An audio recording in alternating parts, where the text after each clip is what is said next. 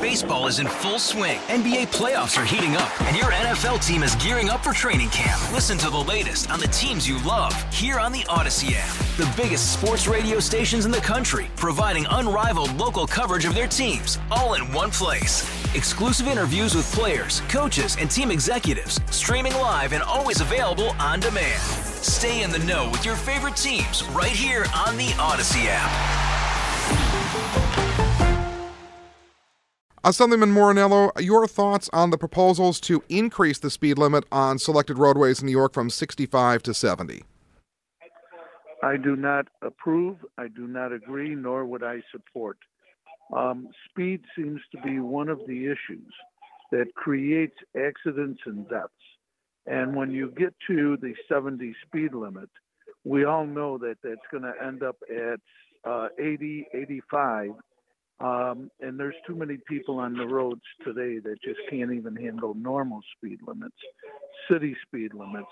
And I think it will create a additional danger to those who are on the roads. What is the big issue as far as the speed limits in your mind? Or is it people not obeying the city speed limits of 25, 30, 35 miles an hour? I think it's a bigger issue than that. I think what we're seeing is a complete disregard for the law in all areas these days. And to just change laws to appease certain people is not proper. New York State is going through changes that are really detrimental to the general public. And when it comes to anything with traffic, people just have disregard for the rules now. This will even make it more, they'll have more disregard for speed limits, and it'll create more dangers. How much more dangerous do you think roads will be if the speed limits on the 65 mile an hour sections of the thruway go up to 70?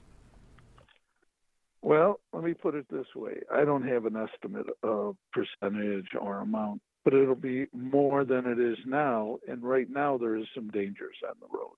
So it'll increase. It'll increase the potential for dangerous situations, for accidents, and for deaths.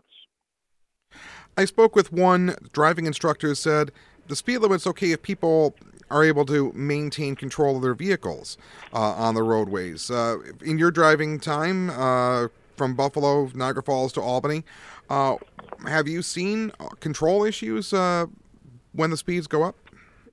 Well, what I see is you have individuals in the outside lane who are going either below the speed limit or very close to it. Then you have individuals who are on the inside lane, because the outside is blocked. They create dangers. They're moving in and out. So as you increase the speed limits, it's going to put the potential for more of erratic driving and erratic movements on the road, which is going to lead to, my belief, more serious accidents and more deaths. You know, there's an old saying that they used to advertise, speed kills, okay? And when you go too fast and you can't control the vehicle, let's take young drivers, new drivers.